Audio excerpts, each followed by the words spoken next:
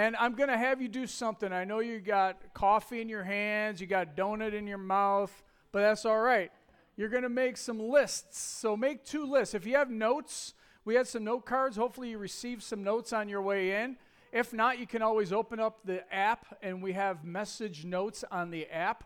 And there are comment blocks, so you can take free-form notes in there and then email it to yourself. That's a great way to keep on task. But if you have some note cards, there's some white space there. I want to ask you a couple questions. The first question is who are your role models?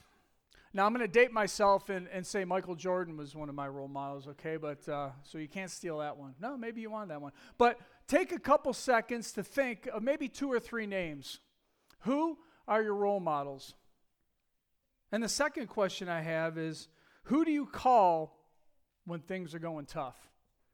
Who do you call when the going gets tough? Others might have 2 or 3 people you might call. So write those names down there too, please. So now I have a question for you guys. It's not one that you have to answer. Oh, yes, you do have to answer, but you don't have to write anything down. Are those 2 lists the same? Are the same people on both sides of the list? No, they're not. So if somebody would like to volunteer, you don't have to tell me the names, but why are those 2 lists of names different for you?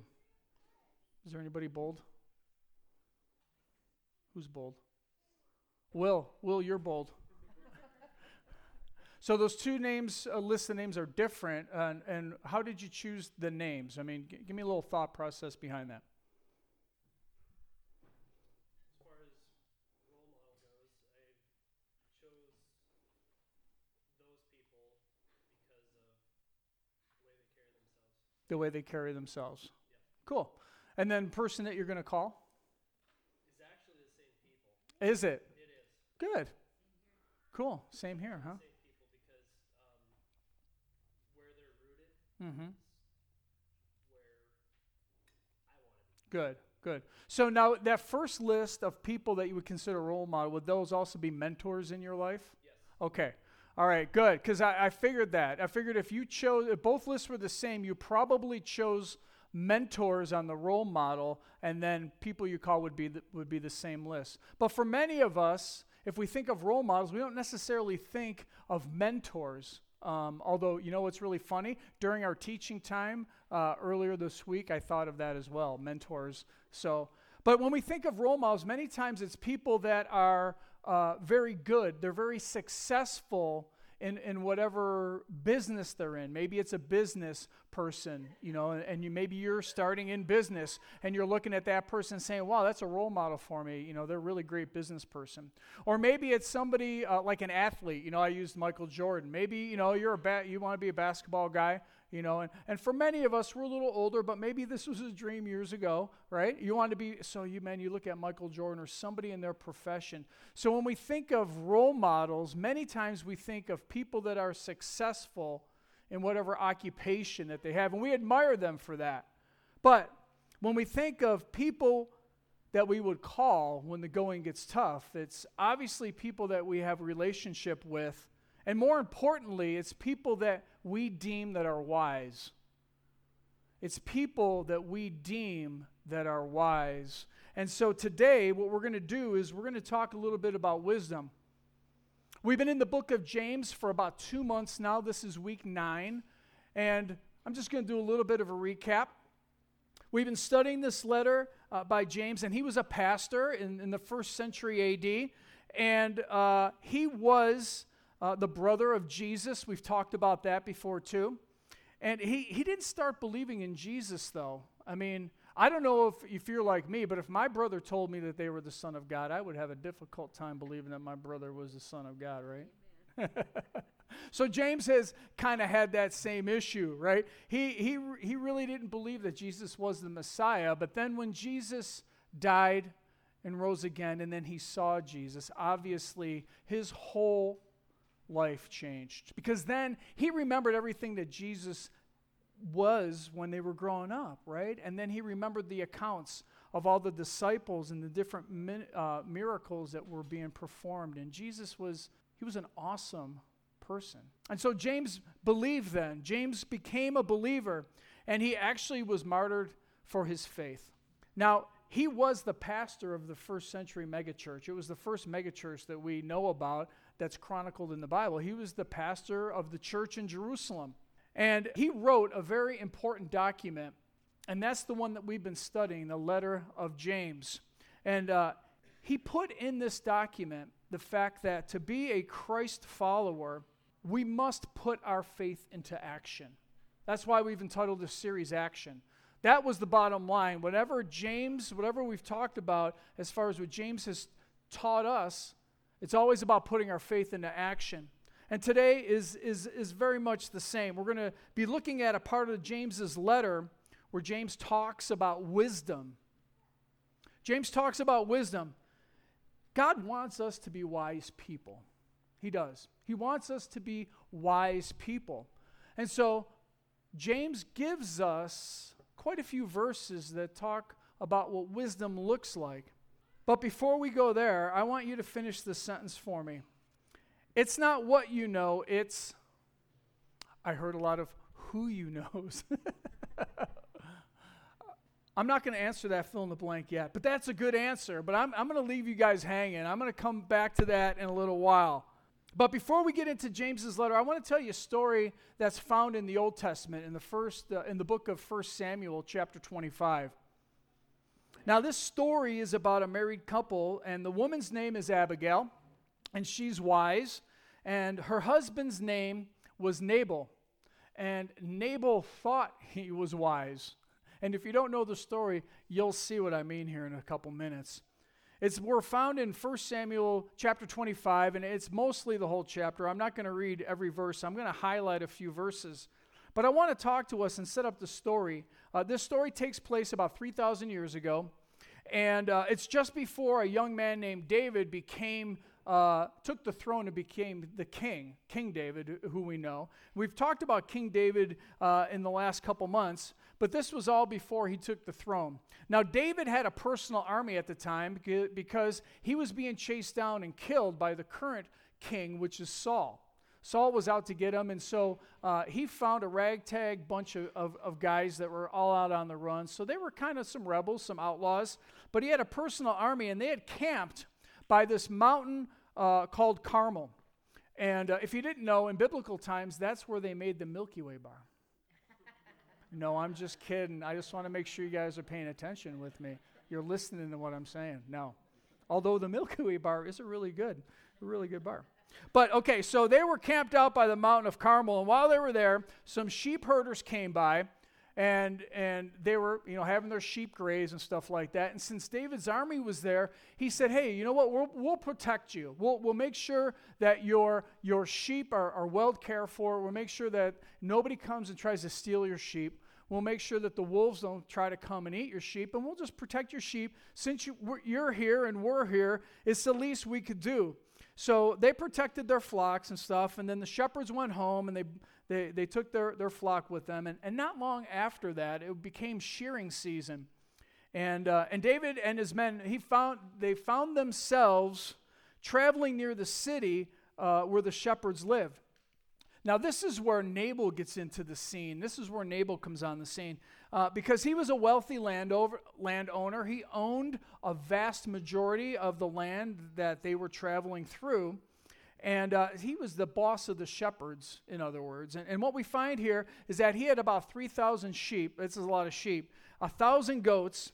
And the Bible says that Abigail was beautiful and sensible. So here we have Nabal, who is this wealthy landowner, and we have his wife, Abigail, who is called sensible. And it says that Nabal was crude and mean, and nobody liked him.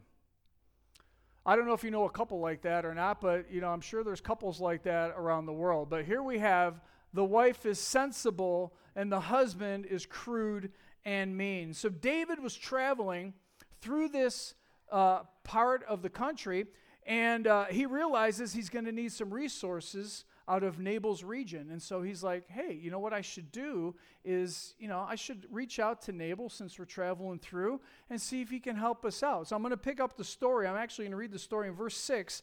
It says, he sent these words ahead to Nabal: peace and prosperity to you, your family, and everything you own. Isn't that a nice greeting? I mean, David was such a nice guy, right? I am told that it is sheep shearing time, and while your shepherd stayed with us near Carmel, we never harmed them, and nothing was ever stolen from them. Ask your own men, and they will tell you that this is true. So would you be so kind, since we have come at a time of celebration, please send any provisions you might have on hand with us and with your friend David. And so remember I said that Nabal was mean, right? He was a mean-spirited kind of a guy. It seems like a really nice letter, though. I mean, he's just saying, hey, he's not demanding anything. He says, hey, you know what? We helped you guys out a while back. Can you help out us? You know, we just need to get through your area here. A very nice request. But in verse 10, this is what we see Nabal respond to David. He says, who is this fellow David? Nabal sneered. It actually says sneered in the Bible to the young men that were with him. Who does this son of Jesse think he is? There's lots of servants these days who run away from their masters. Should I take my bread and my water and my meat that I've slaughtered for my shears and give it to a band of outlaws who come from who knows where? Well, he has a lot of information here. He knew exactly who David was, by the way. And so this message gets sent back to David. Well, I don't know about you, but I think David reacted probably the way I would have reacted initially. He gets ticked off. David gets ticked off. And what he says is that he tells his troops, we got to go in and we're just going to wipe them all out. We're going to kill every last one of them. And it's not David's finest hour, I admit it, okay? It's not David's finest hour. But something really interesting happens here. Now remember I talked about Abigail, right? And she's called sensible and wise in this story. And there's a reason for that, because the story unfolds a little differently than you think it's going to. Verse 18 says this: Abigail wasted no time. She quickly gathered 200 loaves of bread, 2 wineskins full of wine, 5 sheep that had been slaughtered, near a bushel of roasted grain. And she's getting all of these resources because she heard through the grapevine that David was going to come with his army and take everybody out. So she's like, I got to jump into action. I got to do something here. So she is gathering all of these things. And she didn't tell Nabal what she was doing. She just did this on the side. Verse 20 says, as she was riding her donkey, and she actually is going to take all this stuff out to meet David. She saw David and his men coming toward her. David had just been saying, and this is kind of ironic, a lot of good it did to help this fellow. We protected his flocks in the wilderness, and nothing he owned was lost or stolen. But he has repaid me evil for my good. May God strike me and kill me if one man of his household is still alive tomorrow. So he's getting all worked up, man. David is ticked off. And David actually says, you know what? If everybody's not dead by tomorrow, may the Lord strike me down. I'll tell you what, he is talking about a lot of vengeance here. But when Abigail saw David, she quickly got off her donkey and bowed low before him. She fell at his feet and said, I accept all blame in this matter, my lord. Please listen to what I have to say. I know Nabal is a wicked and ill-tempered man. Please don't pay any attention to him. He is a fool, just as his name suggests. But I never even saw the young men that you sent. So what do we see here? We see Abigail kind of standing in for Nabal, her husband, because she knows that David's just going to take everybody out. And so she's not necessarily worried for her own skin, but she's trying to protect this whole nation.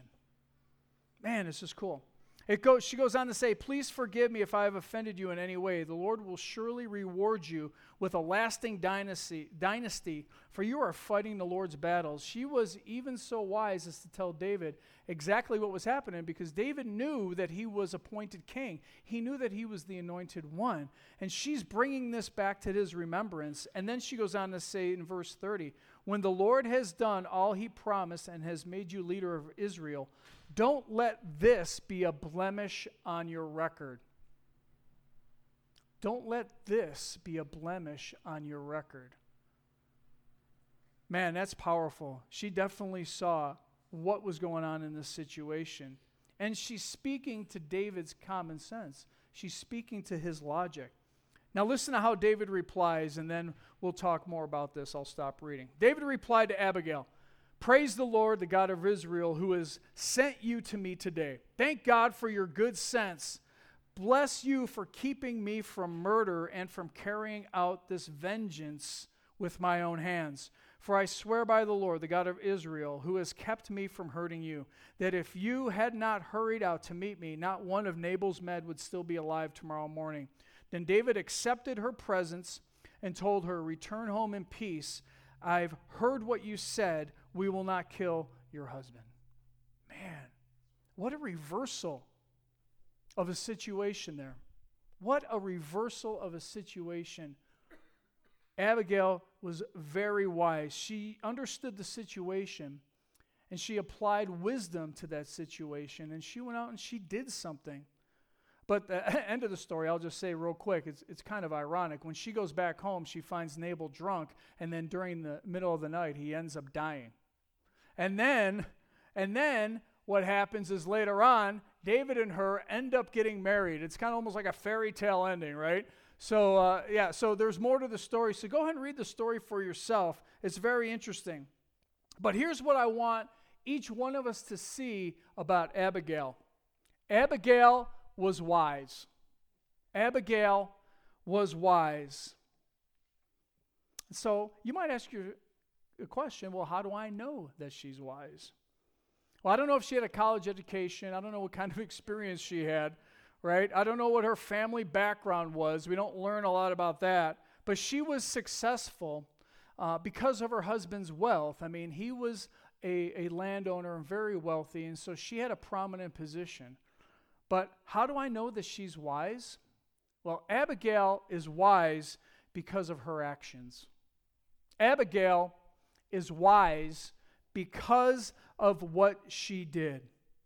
So let's have that thought in our minds as we go to James. So follow me now, going to James. We're going to be in chapter 3. We're going to be reading through verses 13 to 18, and we're going to be creating a couple lists. So you have some area on your notes to take a list, but let's wait until we get through all of the verses, and then we'll jot down the lists all together. It's going to be popping up on the different screens. So James 3:13 starts out as like this: "If you are wise and understand God's ways, prove it by living an honorable life." That's the first one. Prove it by living an honorable life. That's what Abigail did. Wow, that was amazing. Doing good works with humility that comes from wisdom. She was humble. She humbled herself because she knew that she needed to get David's attention. She knew she needed to diffuse the situation for a moment, that he was pretty ticked off. And so what she did is she came with humility. But if you are bitterly jealous and there is selfish ambition in your heart, don't cover it up with the truth with boasting and lying. And so on that list, we see Nabal all over the place. We don't know a lot about him, but from what we read in this account, bitterly jealous, selfishly ambitious, boasting and lying. Verse 15, "For jealousy and selfishness are not God's kind of wisdom. Such are earthly, unspiritual, and demonic." That's a powerful word that James throws in there. And we understand earthly, we understand unspiritual. But he says that this type of wisdom is demonic. That's powerful. "For wherever there is jealousy and selfish ambition, there you will find disorder and evil of every kind." But then we see the contrast, and then he says, but the wisdom from above is first of all pure. It's pure. It's also peace-loving, gentle at all times, and willing to yield to others. That's exactly what Abigail did. That's a classic definition of wisdom right there. It is full of mercy and the fruit of good deeds. We've talked about good works. We've talked about deeds before as we've studied James. And here it comes back once again, being part and associated with wisdom. It shows no favoritism and is always sincere. So that's the list. The last verse that we're going to end with is huge. And this is why we chose the story of Abigail. Verse 18, and those who are peacemakers will plant seeds of peace and reap a harvest of righteousness. God bless you. Reap a harvest of righteousness. Isn't that what Abigail did? She was a peacemaker. She was wise. She was humble. She went and did something. She put her knowledge into action. She found out what was going on, and she went and she caught David on the road. Man, she reaped a harvest of righteousness. And so did the whole country. So now take time to fill in. I mean, this is your demonic list of wisdom. Bitterly jealous, selfish ambition, boasting, lying, disorderly, evil of every kind. And then over here, we have God's wisdom, which is honorable, good, humble or meek, pure, peace-loving, gentle, willing to yield, merciful, fruitful, doesn't show favoritism, and is sincere. James really wanted us to understand God's wisdom, did he not? Man, he paints a beautiful picture of what it is to be wise. So now I'm going to get back to the definition we talked about earlier. Wisdom. Wisdom, it's not what you know, it's what you do. It's not what you know, it's what you do. Many times we think that, wise people are smart people, right? Wow, he's so smart and wise. No, that's not it at all. I know a lot of smart people that do dumb things. A lot of smart people do dumb things. Wise people, however, they act wisely. Wise people act wisely. Wisdom is taking what you know and doing something good with it. It's applying that knowledge and then doing something just like Abigail did. Just like Abigail did. So now look at the list over here, the demonic wisdom list. Do you see a principle here? This is self-focused, and it's ultimately self-destructive. But the wisdom over here on the right side, got to turn around for a minute, it's others-focused. It bears good fruit in your life for you and for everybody else, just like the Abigail example. It bears fruit for you and for everybody else. I want to read James 3:18 one more time. And those who are peacemakers will plant seeds of peace and reap a harvest of righteousness.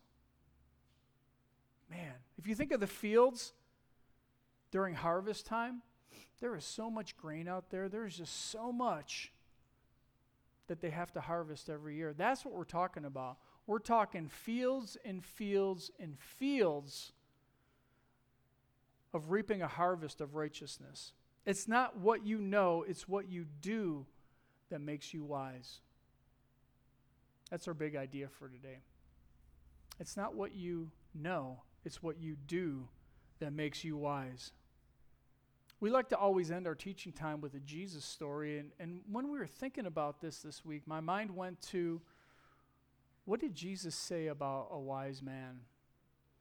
Jesus said a wise man will build his house on the rock and not on the sand. I mean, he probably said more things about wisdom, but that's the first thing I thought of. In the process of building, I'm not a builder by any stretch of imagination, but I know a little bit about it.